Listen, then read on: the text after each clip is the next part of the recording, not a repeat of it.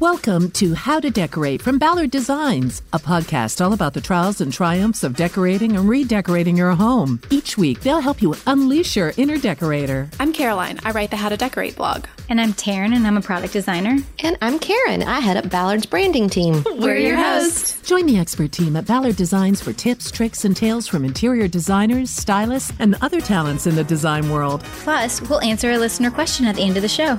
So don't forget to send them to podcast@ballarddesigns.net. Yes, we love answering them. And now, on with the show. Okay, should we do some trials and triumphs, ladies? Yes, may I go first? Yes, you may go first. Okay, so I know that I know Christmas is well behind us, but I have a sort of a lingering issue with my Christmas. So I moved things out of my living room to make room for my tree.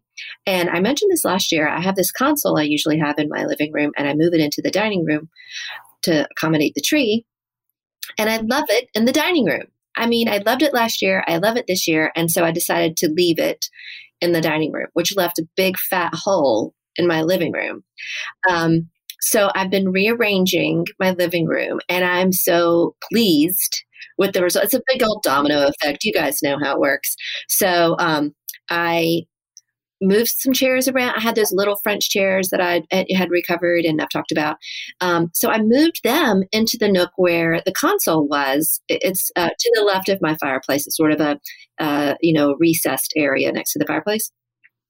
And I stuck them in there, and I really like it. It's another little sitting spot. And then I've ordered a very large mirror to lean behind them because it needs some height, right next to the fireplace with the art over the fireplace and all that stuff.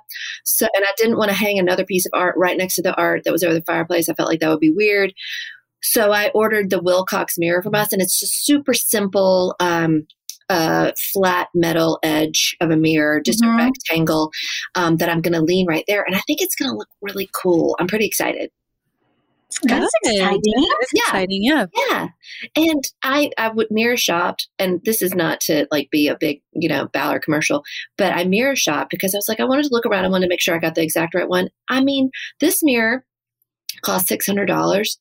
Which seems like a lot of money until you go look around at other people's mirror prices. I could not believe how expensive some of those big mirrors are. $1,700 and stuff for mirrors that same size. I was counting myself lucky to get it for $600. So I am excited. Hasn't gotten here yet, but when it does, I'll let you know. And we need a picture. Oh, yeah. Yes, that's super exciting. Mm-hmm. Yes, that is exciting. And then I have a trial/triumph.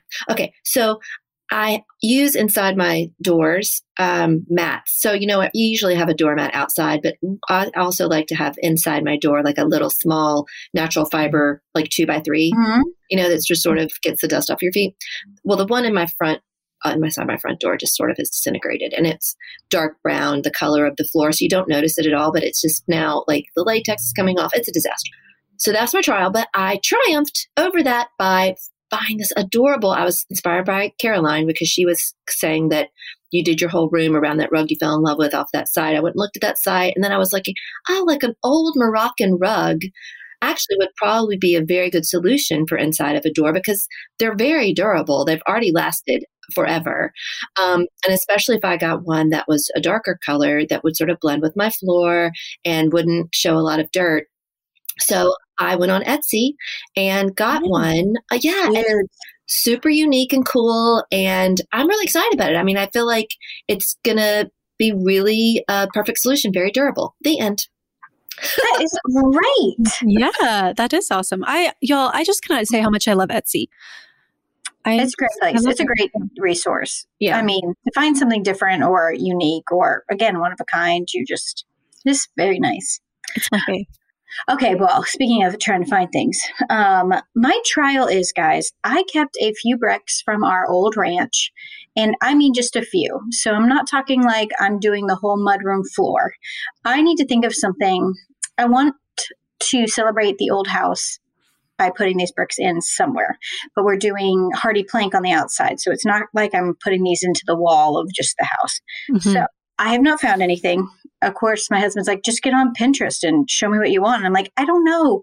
Part of us are thinking like by the back door, maybe like a little like make a rectangle where you would put down a rug, which is why it kind of actually works with Karen's. And so maybe it's like a little like landing before the wood floor starts. Or do I do something around a mantle? I don't know. I mean, we got about 40 bricks. It's not a lot, but so if you guys see anything with some small detail, let me know because I'd like to put them in. Okay, that's fine. What about like okay, this is not the actual application I'm suggesting, but it's an example, the first one I could think of.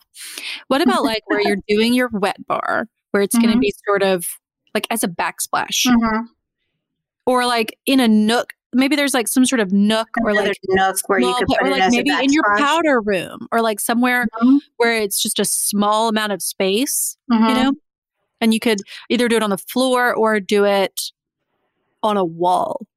Well, I don't think your bar is the right place because I feel like your bar is going to be a lot more glamorous than what you're. No, I agree. I don't actually mean the bar. I just mean like that, like a spot that size. Somewhere place where there's a small built-in kind of spot. Yeah, like maybe it's like in your artist studio or something where there's like some built-ins for. If anyone has an idea that they really like or they did, to let me know because I would like to put them in because we did save them, which was a triumph. And then I had another question, and this is a trial as well. Sorry, guys. But okay, so you know how in powder rooms right now, people are doing, you know, the bold and the dramatic, but they're doing the sinks. They're not doing really like big vanities and something like that because you don't need much, right? You need toilet paper for guests, maybe a hand towels. So we really want to do the same where it's not a vanity. It's just a sink pedestal-y, some kind of pedestal, essentially. But then you have no place for toilet paper without putting in like a piece of furniture. So I had suggested maybe we do like some like lower paneling and then wallpaper above. And then like in the paneling, maybe one is like a secret little door that just holds toilet paper. Yes. Is that a thing? Can't find it. Can people find it? You would have to have a knob that made it so like this it opens. You'd have to have it enough of a like, hey, this opens, but without being like open, like toilet paper. It's just a niche in the wall that has a door. Yeah, essentially. Yeah. Is that a thing? Or is that the best solution? I don't know. I think it's smart. It's a thing, yeah. Here's what I do. Not as complicated. No, tell me. I need to know what people are doing because in these beautiful shots, you don't see much. Like I put mine, I have a lantern, you know, like a tall glass lantern. Like we sell brass ones. Mine happens to be red. And I just put 3 in there and close the door and stick it in the corner under the sink. And it's cute and they see it and they know it's toilet paper. And very simple. But I mean, there are so many good looking lanterns too. That's a great one. Also, Taryn, I would assume that whoever was taking photos of these rooms just takes it out. Yeah. Yeah. They're cheating. You know? They're cheating? Okay. That helps me feel a little bit better because I'm like, there's never any of this. And I don't really want to be building a custom house and then being like, oh, I now need, I don't know, piece of furniture in there if I don't need a piece of furniture in there. I like the idea of the little niche in the wall. I think that's very smart. That was my only thought. Okay. Yeah, I think so. All right. Well, that's mine for today. I wanted Jill's advice, so that works. I think it's very smart. Yeah, as long as you have a little knob, why not? Something to tell people, to Karen's point. Good point. Keep us posted. I'm very curious how you solve this. TBD. So I really don't, I'm sort of in the middle of my project, my den project. So I really don't have too much more to report other than my paint and my rug and all of that. But I will say that my new dishwasher is in and I'm very excited about that. So that was good. And good. That's really kind of it. I don't really have a ton of other things going on. I have a lot in the works, but nothing really Stay tuned to solidly report on. I will say that we're doing a lot of art reorganization. Ooh. So that is. You're going to post photos though, right? Yes. I did order a sectional.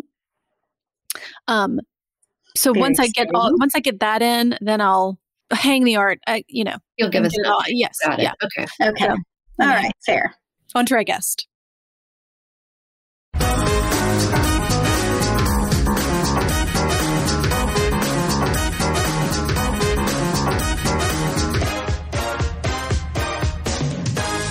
Okay, so we are thrilled to welcome back on the show Andrew Kogar, president of the award-winning architectural firm Historical Concepts. He has a new book out, and we were excited to read it and question you all about it. It's called Visions of Home, Timeless Design, Modern Sensibility. And welcome back to the show. Thank you. Thank you for having me. It's great to be back.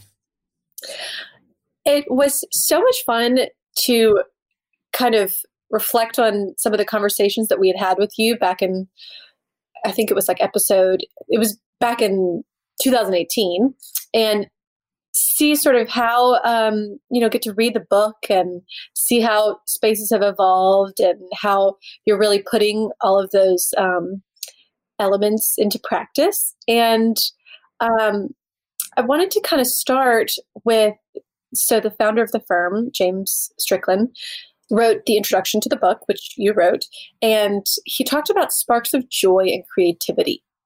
And I was wondering, I felt like that was such a, I loved that phrasing, because that's not really something I would expect for the architect to be adding into the home. You think of sparks of joy and creativity, that to me, I feel like color and furnishings, I don't necessarily expect that to be in the design itself, but when you're going through this book, there is absolutely that. So I was wondering if you could maybe give us some examples of what that means and why we need it. Well, I think after the past year, I think the need for sparks of joy is definitely abundant for everyone. But I think especially in terms of architecture, I mean, people are living in their homes and using their homes much more consistently and in broader uses than I think they'd ever had wanted to or hoped to or dreamed of before. So I think that it's been fun for us to kind of see through that lens the resiliency in some of these sparks of joy, these ideas of how you can turn something maybe a little bit more mundane or familiar into something exciting and inspiring. And I think that only comes for us from the chance to, in picking up where I left off in the last conversation, through collaboration with the clients, collaborations with interior designers, the landscape architects, finding those moments where you can take the ordinary into extraordinary. And there's just a lot of ways to do that, whether it's interpreting historical vernacular architecture and turning what might have been a more closed off space and opening up with glass and really bringing in light. I mean, for us, you're right, color and vibrancy, and the interior designers get to put a little bit more of the wow or pop into the home, sometimes the personality. But I think where we get to, as architects, can instill the personality is through how we're embracing the outdoors, how we're embracing the circulation from one room to another, how that drama unfolds when you go from one space into the next space and how you perceive it. And as well as just the amount of light and outdoor connections that you're bringing through the space. So it's there. Maybe it's a little bit more subtle at times. And I think honestly, I think some of the best architecture is the most subtle, where it's guiding you and shaping you. You don't even know it. It just feels intuitive. And I think that's hopefully what comes forward in this book. Even though there's a lot of different styles and a lot of different regions, I think that those guiding principles of always kind of pushing ourselves to discover, to be playful, to tinker, and to really just try and get the most for our clients is what we're all about. Really, that idea of collaboration really came through a lot for me as I read the book. Every single project started so fundamentally with, okay, the client, what does the client want? Not just in the look of their home, but how they want it to function, and some really outside the box things people come to you with. Like, I feel like one was like, I want a village, or I want, and all over the place, and one woman had, a long list of very specific things that she wanted. And is there a point where that becomes more of a burden? Like, God, I want so much stuff, or that's never going to work. Or is it something that's like a fun puzzle? I would say that it's definitely more the latter. I think that there's certainly limits to everyone's creativity and imagination, but because we're both collaborative externally and internally, there's a lot of room for fresh ideas. So kind of our design process and how we're guiding and moving with the project. If we ever get to the kind of architect's version of writer block, there's 3 other people that can help kind of chip in. Mm-hmm. And I think that's what keeps it from being daunting and makes it fun. And when you solve those problems, when you take a house of 1,000 vignettes and still make it a coherent experience and a coherent home, the reward on that is off the charts. It's definitely not always an easy process, but I would say it's always a rewarding process. And I think when you look at the home and kind of look back, and that was the joy I had in writing this book, is that several of the projects were my partners, not mine, but getting a chance to kind of look through their eyes and through the client's eyes and kind of see almost how the story of the home unfolded through the design. And you can kind of see where, that's where this team member kicked in. And that's where I remember the meeting where this idea came up. That's a lot of fun because then the home's really telling its own story, as well as how it lives through the clients. So you speak to creating a narrative when you start this process. So speaking to what you just said too, do you feel like the narrative is visual too? Like you can see it now that the project's done from where you began? I certainly hope so. That's our intent, is that you can quote unquote read the house. You can almost see how it, and of course, a lot of this is imagined. So I don't want to be too literal, but it should feel appropriate. It should feel like, okay, I could see where that house started in the 1600s, 1700s, 1800s, wherever our departure point is, and how it got to where it is today. And it makes sense. It feels natural. You can see that progression. I think that being able to read the house and imagine those narratives is really important to us. Not to say that we change the narrative. So as authors, we take, it's a lot of times it's a tool to an ends to a mean. So it's not like we write this narrative and say, okay, this is the biography of the house. It's not changing. It's not moving. What we use it is as a tool to help guide us through the design. And then when we hit a point where the client needs something from a lifestyle standpoint or from a aesthetic standpoint, we bend to that, and then we kind of say, okay, well, can we rewrite the narrative that's still plausible and still matches with where we want to go now? And a lot of times we can make those two work. And so it's really more of a spirit or a guiding sense of appropriateness and a guiding sense of cohesiveness as opposed to a script, if that makes sense.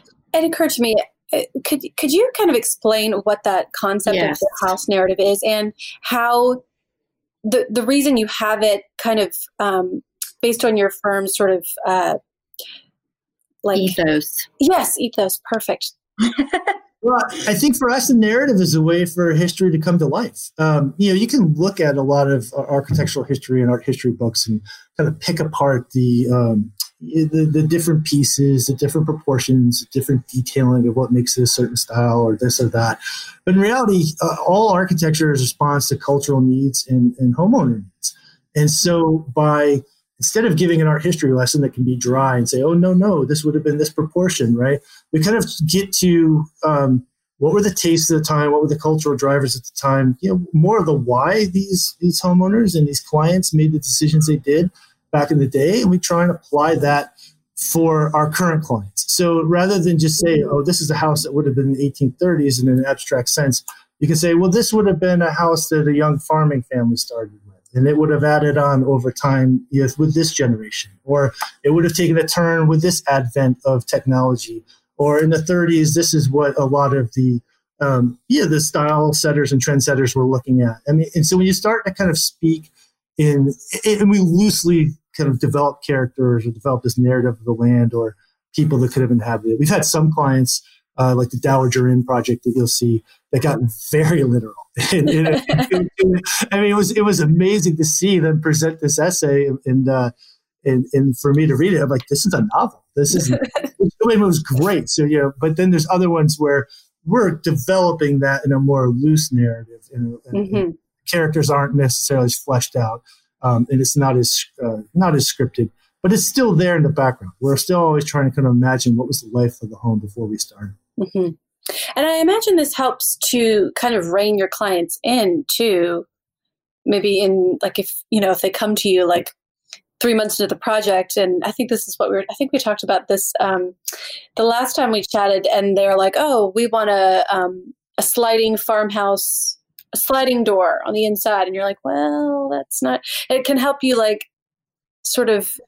Yeah, it keeps it from being about pieces, and it's really and it's a way for them to articulate because they can share in that storytelling, so it's a less intimidating way of collaborating in the design if they don't feel like they have the vocabulary or the comfort to do that.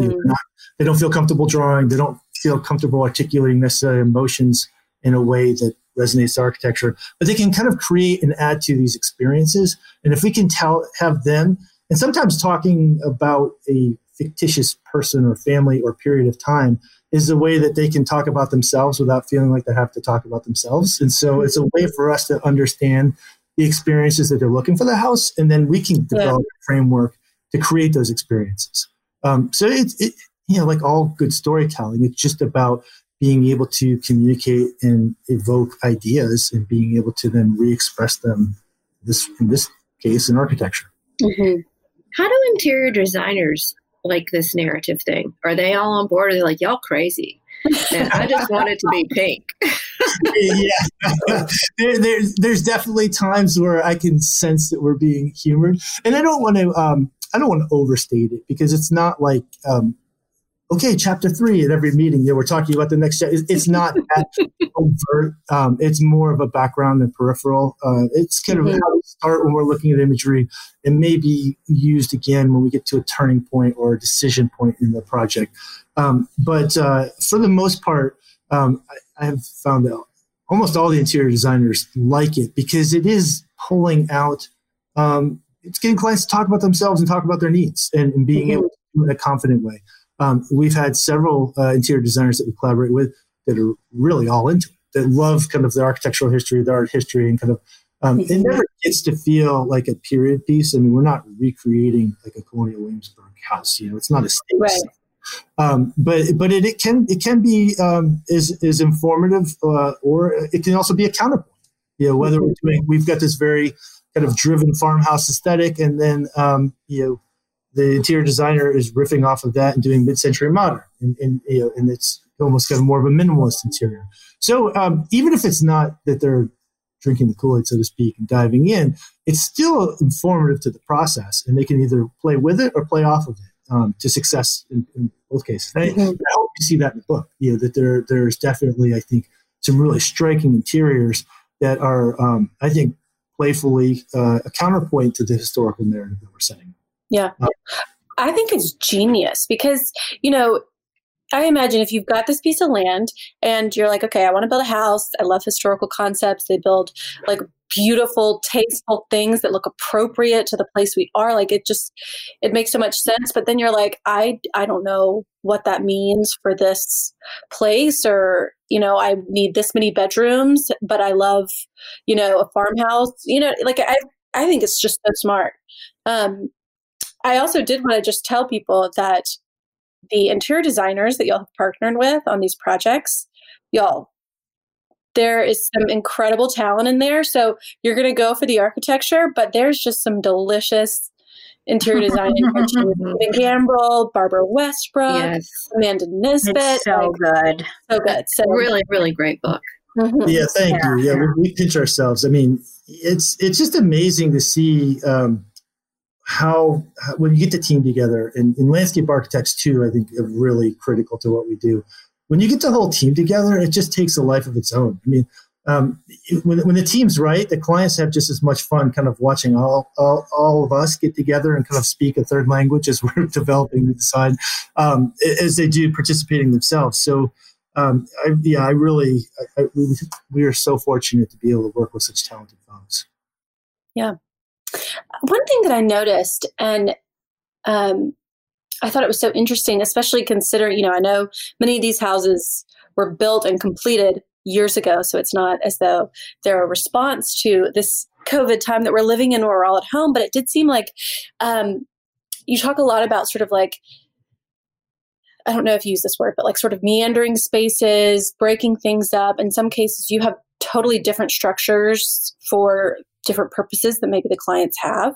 And so I was wondering if this sort of more mysterious, rambling kind of, I guess, I don't want to say style or trend, but it just seems like a very counter to that open spaces are the best kind of mentality we've been into for so long. And I'm just wondering if you feel like that's kind of where architecture and people's, needs are moving, or? Yeah, no, I think that, we've always kind of tried to straddle that line. I think the open floor plan is really, there's a lot of pros to it. And I think you'll see in our houses, we have a lot of kitchens that open up to dining rooms, that open up to living spaces.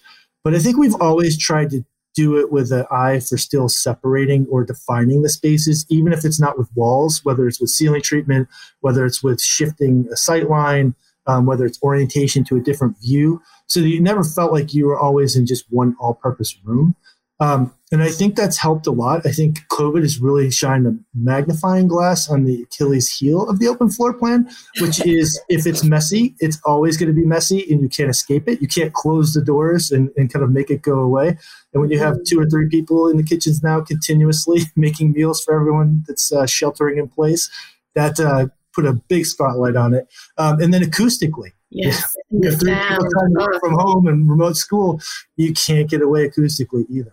So I think but I don't know that people are willing to let go of all the benefits from the open floor plan. So I think that we've seen kind of what we've been doing, picking up speed in that you try and unbundle the box and kind of break up these volumes.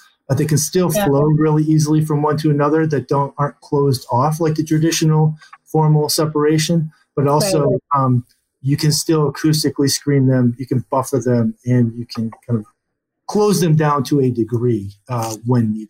Mm-hmm. Yeah. The idea of guest privacy was something that I feel like touched on a lot in the projects in the book. A lot of M's in that sentence for some reason. Where sometimes it's different wings, or it's, you can't really access each other unless you go through certain rooms, that kind of thing. Is that something that you're seeing people wanting, or is it just when you get to this sort of level of size of home, people kind of insist on more privacy in their own lives? Some of it has to do with scale, and some of it has to do with how long people want the guests to stay or not, and we can accommodate that or make that a little bit shorter duration depending on how we set up the architecture. But I think that we always try and kind of think of it from 3 lenses. It's the homeowner and their experience.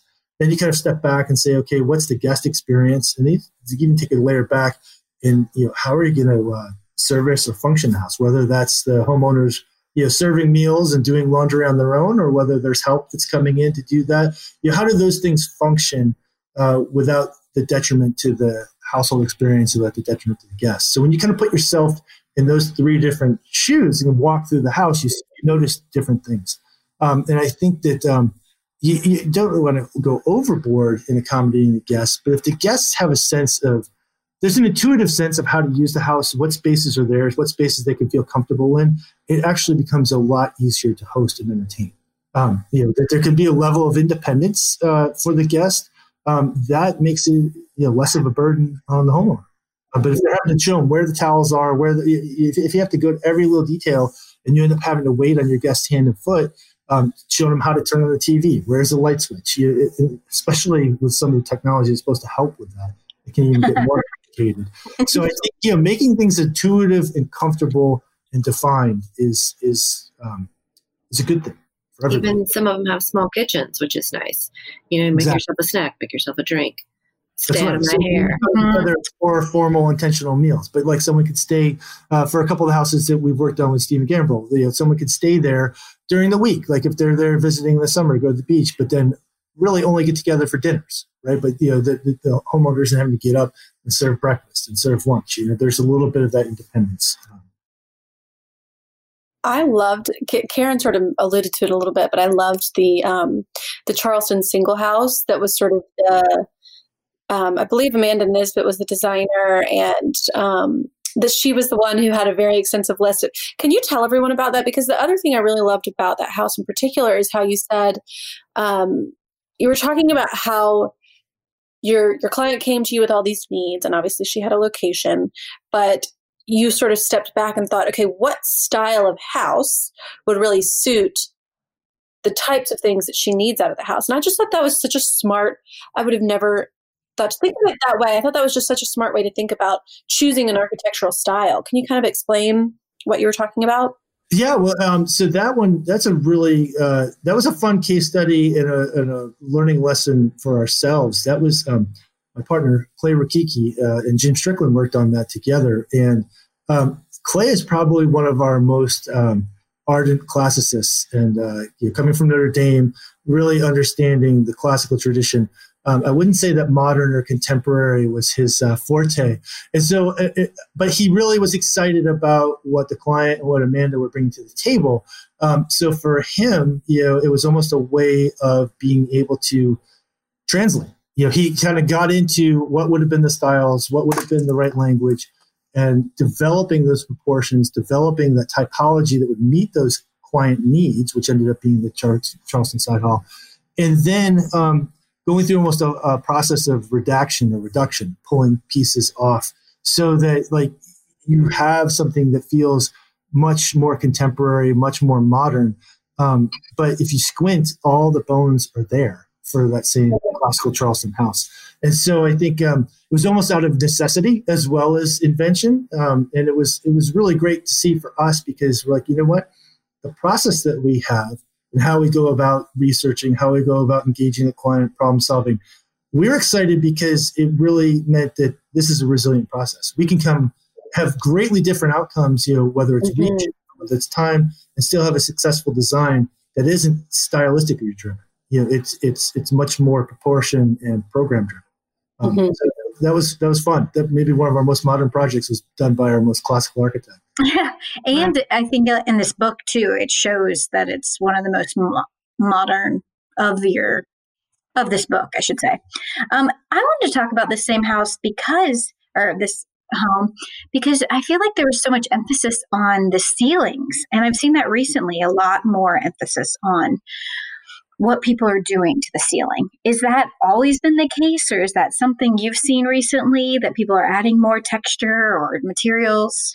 Yeah, no, I think it's a unused canvas, right? I mean, a lot of times it's just so easy to kind of think of, okay, well, that's going to be a white plane. And you just, when you look up, it's funny, when I walked through a house with Stephen Gambrill, like one of the first things I catch him doing is looking at the ceiling. As we're talking about, what's the lighting, because it affects us. We're not necessarily all staring at the ceiling all the time, but it does, what the lighting is, what the material is, what the reflectivity is, what the height is, really, I think, defines how we perceive a space. Going back to a more classical principle, you look at a lot of the great homes in Italy, from the Renaissance and from Palladio. They feel like enormous rooms and spaces and volumes, but you look at the actual window sizes, there's more wall than there is window. But you're like, well, how does this feel so expansive? Because they understood that if you use height and you go up and the horizon line is above your head and outside of your cone of vision, it almost feels like you're outdoors. And it's just a perception thing. So you can have a narrow window. If it's really tall, it's going to feel like an enormous room. You can have that same area and turn it sideways and you think you're getting more of a panoramic view, but with a lower horizon line, it feels squat. And I think the same thing happens with how we perceive ceilings, where that is, what that detail is. So with all the interior designers in this book, ceiling treatments and what the materials are was really important. We've been doing that a long time with plank ceilings and beams and different recycled materials, but really I think getting more expressive with plaster ceilings, with wallpaper, with paint color, and just treating it as a part of the holistic room is really important. Mm-hmm. That same project where the woman had the long list into the Charleston style home. Okay, one tiny little caption that I noticed, it said that she asked for glass to be embedded in the ceiling above the pool. Yeah. And this is not just any pool. Like, we're explaining why there's a ceiling over the pool. Right. So there's a pool that goes in and out. You can tell it, Andrew. It's your story. Tell it.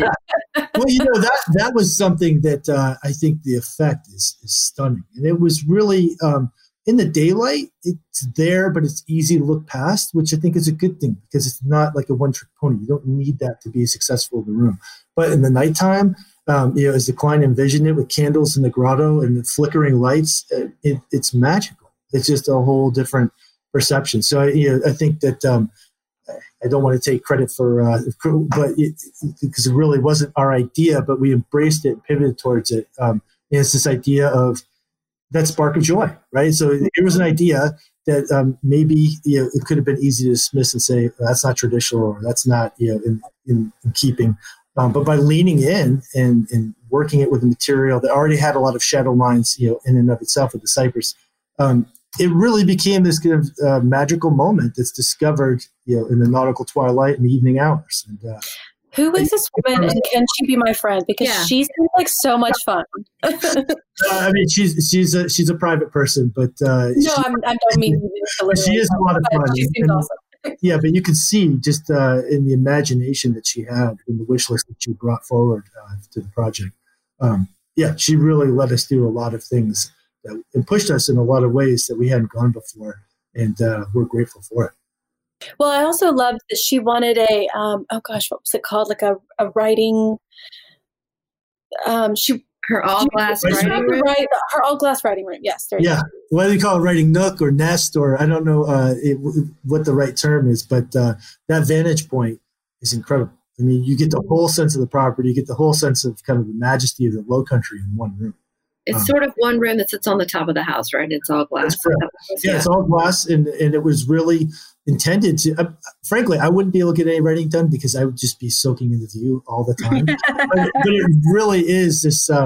It's this space that when you enter it, because you get this completely greater than 180 view of the marsh and where the house is located on a peninsula, they can even see the ocean beyond, and you get to look over the trees. You feel like you're all alone in the Low Country. And never mind that there are houses really close, kind of right behind, but it's all about the sighting, and it's all about the kind of the quality of the space. But when you cross that threshold into that glassed opening, it's just it's unworldly. It's almost like a bird's eye view, kind of looking. Andrew, how do you keep that room clean? I mean, yes, cool. And like, doesn't she have a glare? Like, is she looking at a screen? Practically speaking, yes. No, insulated glass, a well-designed mechanical layout is really important. And then there is a terrace, so there is access for external cleaning too.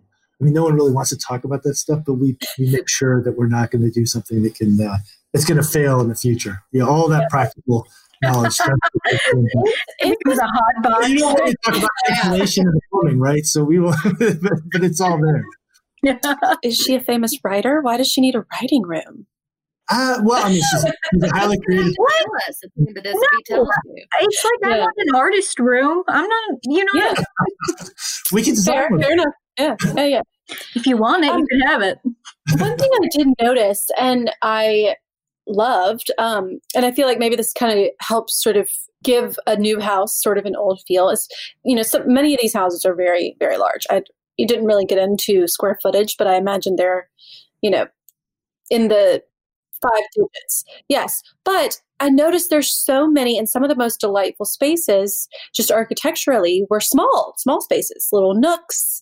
And so I was wondering, if any of our listeners are out there and they're building a house, how important is it to work these small little spaces and create these little tiny moments that maybe are just for one individual person, even if you have a lot of square footage? And is it hard sometimes to talk some of your clients into maybe a small bar or something when they have so much space to work with? A lot of them get that. And so, the houses in the book are definitely a range of square footages. Some of them look bigger than they actually are because of that unbundling and that positioning with different views and different walls of light. But, we're anywhere between 5,000 to 15,000 square feet in the book. And so, they're not small homes by any means. But I would say that some of them aren't crazy either. And we do, as a firm, a lot of houses that are smaller, from 1,200 square feet up. So it's not that there's only one design process for one size home. I would say that we try and right size the room to the use. So I think you just have to think through what is the space going to be. I mean, one of the most successful spaces that put a smile on my face is when we designed, and it's for the renovation of the Bridgehampton home that's in the book. There was a reading nook. So the daughters of the client came to the meeting and gave their wish list as well, which was really cute to see and kind of hear from them. Kids can reveal some interesting things about what's important to them and how the family communicates and gets together. Some real sincere things, which are really great to be able to build in. But one of the daughters had a desire. She was an avid reader and wanted kind of a little secret reading nook. And so we built that in and created this space, and it had a shutter for a window and it had built-in bookcases and a really cool little bench. And it was a really tiny moment. But when we walked through the house after the family just moved in, we're doing our punch list walkthrough, she was in the nook reading. And so I was like, yes, we did it. It worked, exactly. And I think that to me is when there's enough honesty and communication with the clients, and they can see how they want to use the house, and they can end up intuitively using it and loving it in the ways that we charted through, that's success. Whether that's a little pocket bar, whether that's a reading nook, whether that's a spa-like bathroom. It's not about the big gestures. The big gestures wash away real quick. When you show your friends and family and you show your guests, that's great. And from a functioning standpoint, from a party, the big gestures are important. But how often is that? 5, 6, 7, 8 times a year. The small gestures. 0 if 2020. Right. Never. Exactly. But the small gestures are there every day, every touch, every time you turn the doorknob. So, I mean, for us, those are really important spaces. You know what just strikes me over and over again, and we're talking, but I'm also looking back through your book, which I read cover to cover, but it's so beautiful and visual. But it just strikes me that the client has to be honest about how they live or how they want to live. Those kinds of things. Like there's so many different in the book, different needs that you address. Like I was just looking at you had that one Hamptons house you were just talking about. And the other Hamptons house was like a dude who really wanted to sort of be like a hotel. He wanted it to feel. Oh, the inn? Yeah. He wanted his house to feel like a hotel, and it has like a big sort of lobby and a gallery. That was my favorite one. I thought it was just so great that he was honest with what he wanted. Like, I want to entertain a lot, and here's kind of how I want it to feel. Yeah, absolutely. I think that really helps. And I think that, again, that's where the narrative, again, not that we're trying to write a story, but just when we can, the narrative of kind of building a story of what this house could be together is what can kind of coax out some of that honesty and some of that vision and just help give clients a way to articulate what their needs and wants are. It's a way to take a little bit of the intimidation of the process out and put some of the emotion and kind of introspection in. Because it can be really intimidating to have to sit here when you're first starting with a client, and I put myself in their shoes, they've got to tell a bunch of strangers intimately how they live day to day. That's not something you just normally go around telling people. Right? So, right. No, and a lot of that you're not proud of. You're like, so I start in the morning with coffee before any, like whatever it is. I do dishes promptly or whatever. Yeah. Yeah, and I probably tell them myself when I get really excited about the bars over and over on each program. So there's a little bit of a two-way street on the reveal. But so we try and be respectful of that process. Wait, I want to hear about what you need in a bar. Like, what's I want to know. Karen's currently designing her bar, so she needs help. Yeah, no, I for me, it's I'm going to tell my wife's going to kill me.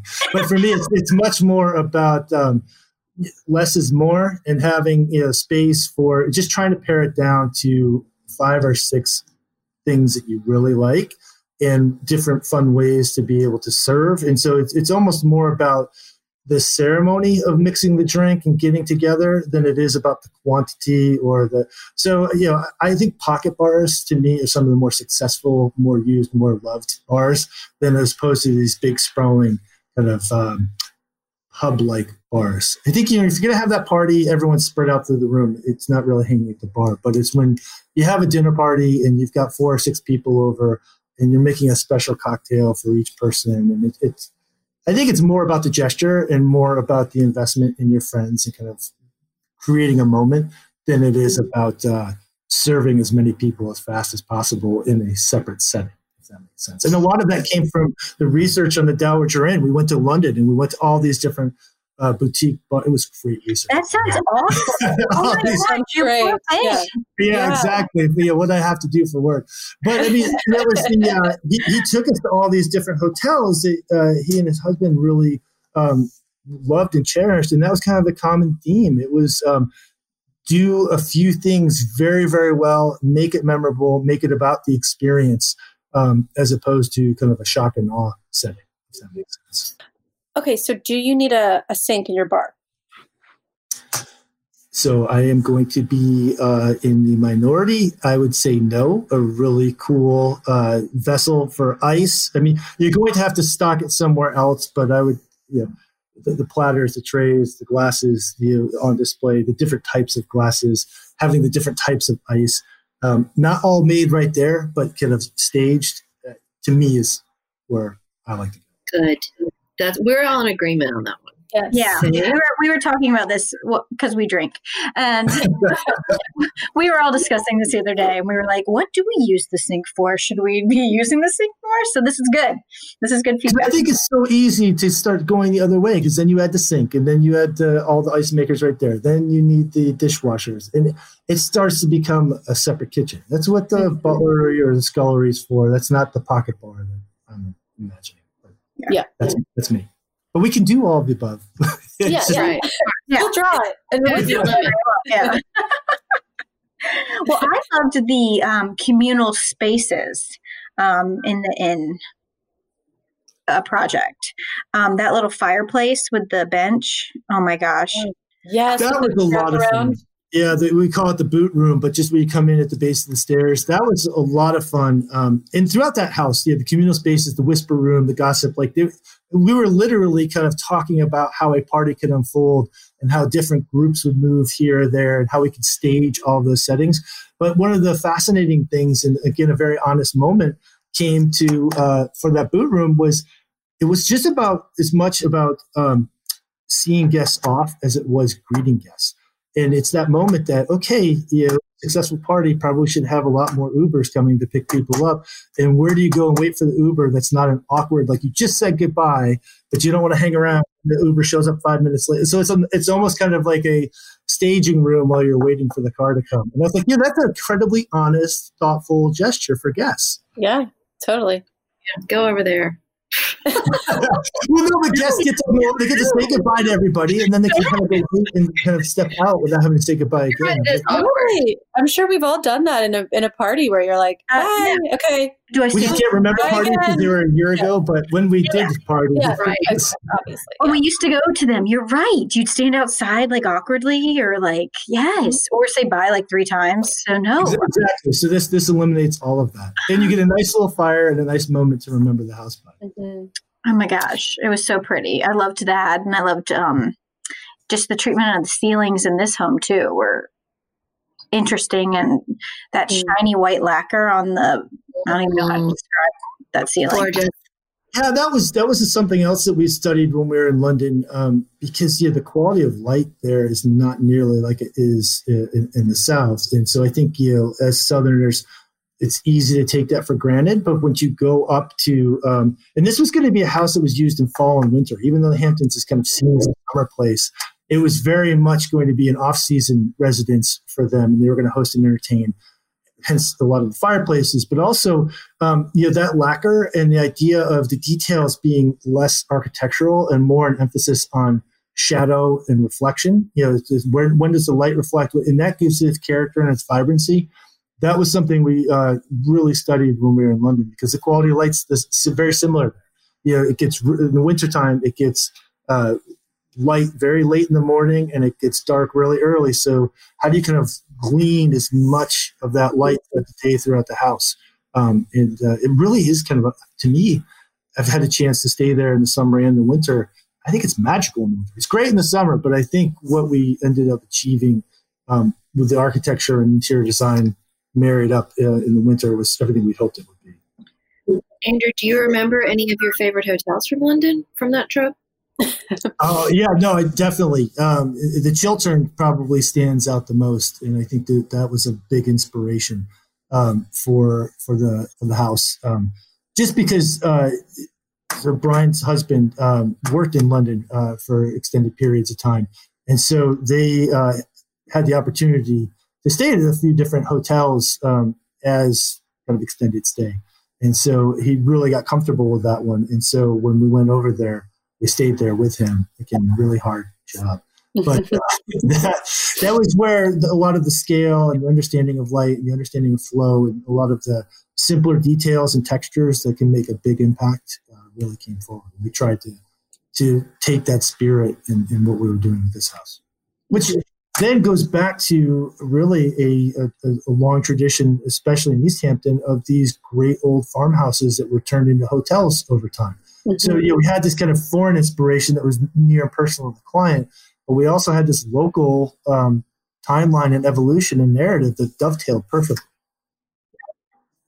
One thing you talk about, and I think it was back again when you were talking about the Charleston single house, but was the kind of concept of creative process. And I just felt like for any creative, that's such a great reminder. You talked about how it's 2 words, process being the second one and possibly the most important one. And, you don't have to get it all right the first time. And, maybe you could speak to it, but it's a lot of trial and error. Yeah, I think that, I don't know why, but in a lot of architecture schools, and I think in a lot of art schools, there's almost this idea that you kind of present to win, and a moment of inspiration, that unique vision is kind of the peak of it, and you live or die by that. And it's almost kind of looked down upon to have to work so hard at it. But I think any successful musician, artist, architect, it's all about the hard work. I mean, and greatness only comes from chipping away, driving. And I think that's we just embrace that. We don't try and present to win or bowl the client over. We'll share messy, quick drawings. We'll engage them in the process, and we really try and embrace them. And so that by the time we're presenting kind of the final vision or the final idea, it should feel familiar. It should feel co-authorship. I mean, it should be everybody is as much a part of them as it is us. And I just think that for some reason, you look back at all the great architects we celebrate, kind of the more modern era, from Frank Lloyd Wright on. I mean, the idea of him going to his houses where his clients were living and rearranging their furniture to be the way he envisioned it, it's preposterous to me. Like that's, I can't understand that at all. So for us, unabashedly the process and trial and error and not being afraid to fail and just putting it all out there. Because then we know that no stone was left unturned. We've done our client a full service by trying to explore every avenue for them to realize their dream. Mm-hmm. Well, I felt like that was just such a great lesson for anyone that's decorating their house, because the same applies to, decorating for yourself. You are going to make mistakes. So you just have got to go into it with that knowledge. And then that way it sort of frees you a little bit to take some risks, because there's definitely a chance it might not work how you wanted, but and that's okay. And that's okay. And you're going to improve upon it. So I think our responsibility as designers is just to be able to let them take those risks on paper and not when it's built. But that's another reason why, we feel it's our duty to kind of really engage with them and draw and kind of show them those examples, so that when it is built, there's no sense of what if, and there's no sense of, well, I didn't know this. It's just, it's part of the process and part of communication. Well, should we answer a decorating dilemma? Yes. Let's do it.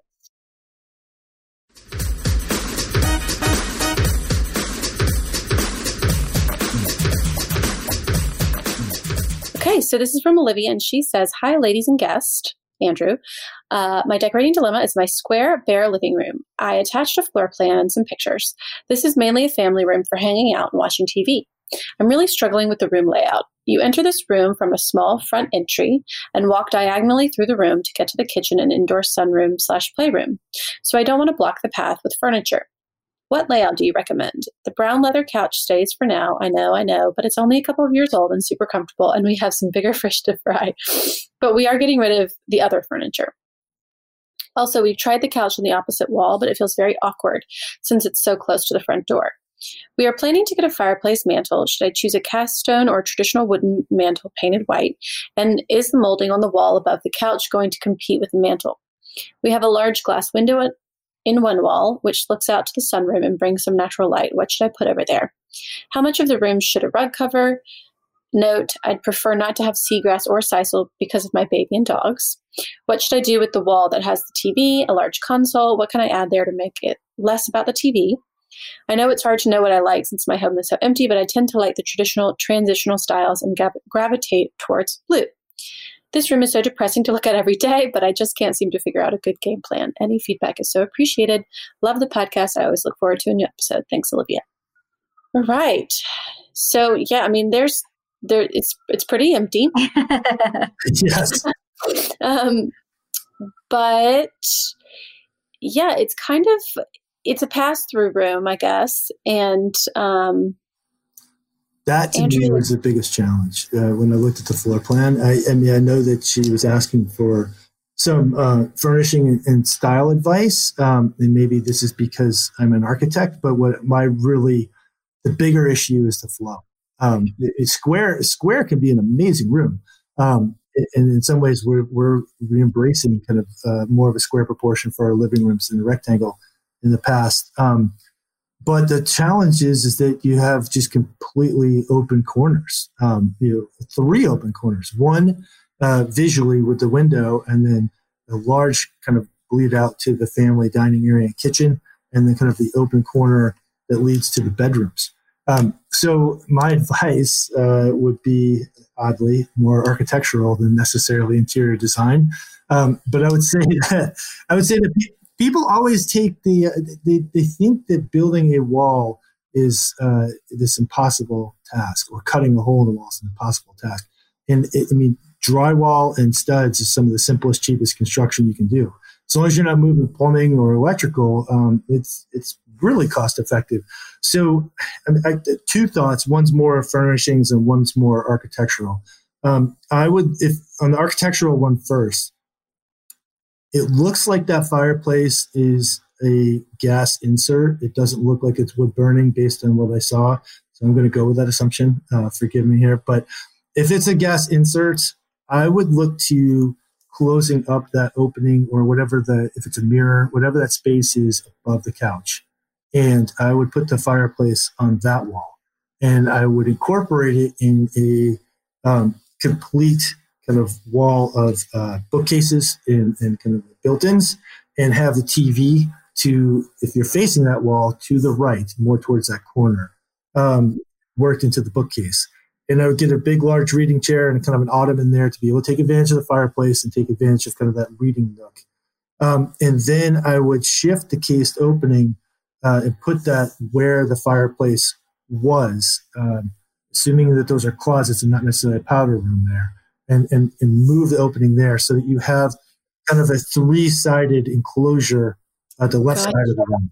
So then you can put a couch where the TV currently is, or a sectional that really takes advantage of the natural daylight coming in from that window to the sunroom. So you would have a place you could read, during the day, kind of curl up, take a nap, and then look back across the room to the TV. And so you kind of create almost 2 zones. One's a more intimate kind of reading zone. The other one's more of a sitting, talking living room area. And I think, being able to also see that from the front entry and having some kind of, whether it's directly on access or whether it's slightly askew, but I don't have to walk all the way around the dining room to the kitchen or a dead end, or walk all the way around to the left and hook back into the family living room. So it's a little bit more idea of bringing in that informal part of the house forward. That's so smart. I would have never thought about. So basically kind of what you're talking about is like chopping off that wall and like scooting it over and like moving the opening. Yeah. So if you come off of where that 3'3" is, you kind of just connect that wall to the left side. Or just go straight, basically. So your circulation path is a little bit more on line with the family dining. But then you create kind of 2/3 of the room to the left that can be a seating area that's not interrupted. And then 1/3 to the right, which is the fireplace and the reading chair and the books. Yeah. Smart. Super smart. I mean, I think that really solves all of your layout issues, basically. I think so, because, and again, like you can try and find the right mantle, but the mantle's not going to change the scale of the room. And if you do kind of more of that modest built-in, you can save the money you'd spend on the stone mantle and put it towards redoing that wall. Because then otherwise you're coming in the front door, you're turning left, and you're always going to see the end table. You're going to focus on kind of, if you put the sectional there, or you're always focusing on the side of a TV. I mean, you're just always coming in on the oblique as opposed to the heart of the room, and it's never going to be as inviting. And it is totally weird how they chose to put that wall there, considering the front. You basically just want the opening to be like directly in front of the front door, which exactly. Like, it just seems like duh, Yeah. Well, I mean, and if that doesn't work, I'm hoping that the fireplace is where they can push the roof. Hopefully that's helpful. But that's just where our head is at, is that it's just easy when you're doing a renovation to assume that the walls in place are given and they're immutable and you have to work around them. And you can spend just as much money or frustration and time trying to solve something that if you just take a step back, look outside the box and move an opening, suddenly you're unlocking so much more potential in the space.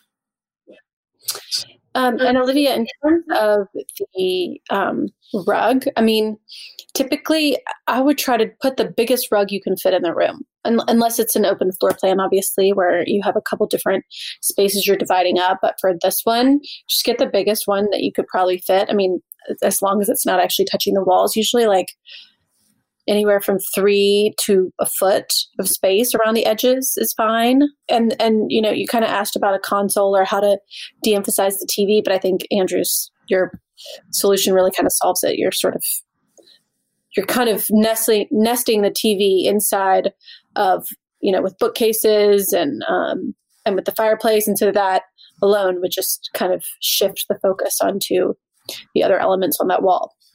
And I think your point about the rug is really important too, because that will really kind of ground and center the room and help fight some of those dynamics of wanting to pull away at the corners visually. It'll help ground and center the room in a good way. Taryn, anything to add? I mean, he solved it. I was definitely like, this is a doozy, and Andrew made it seem pretty simple. Yeah. And like you said, it's hard to, at this point, it really is. You're looking at the architecture because she doesn't have much stuff. So, well, hopefully that was helpful. Yeah. Good luck. I was very impressed by your answer. Yeah. Okay. Yeah. Not something we would have ever suggested. And it totally transforms the room and I think makes it a lot more natural feeling, I guess. Good luck, Olivia. Okay, Andrew, can you tell everyone where they can find you, follow you, see your work, all that good stuff, buy your book? Yeah. So the pre-orders are on Amazon now for Visions of Home, which is kind of surreal just to see that on there. After a year and a half or 2 years of working on that with the whole team, but we're super excited about that. And you can follow historicalconcepts.com. We're also on Instagram, and then I'm on Instagram as well at Andrew Kogar HC. All right. Well, thank you for being our guest again. We loved having you back. Everyone get the book. It's beautiful. Yeah. It's so pretty. Thank you to all of you. This is always fun. I think especially if you're building a house or working with an architect, there's just so many good nuggets in there. So I recommend. Yes. And that's our show. You can find all of the show notes on our blog, howtodecorate.com/podcast. To send in a decorating dilemma, email your questions to podcast@ballarddesigns.net so we can help you with your space. And of course, follow us on social media at Ballard Designs. And don't forget to subscribe wherever you get your podcast so you never miss an episode. And please leave us a review. We'd love to hear your feedback. Until next time, happy decorating.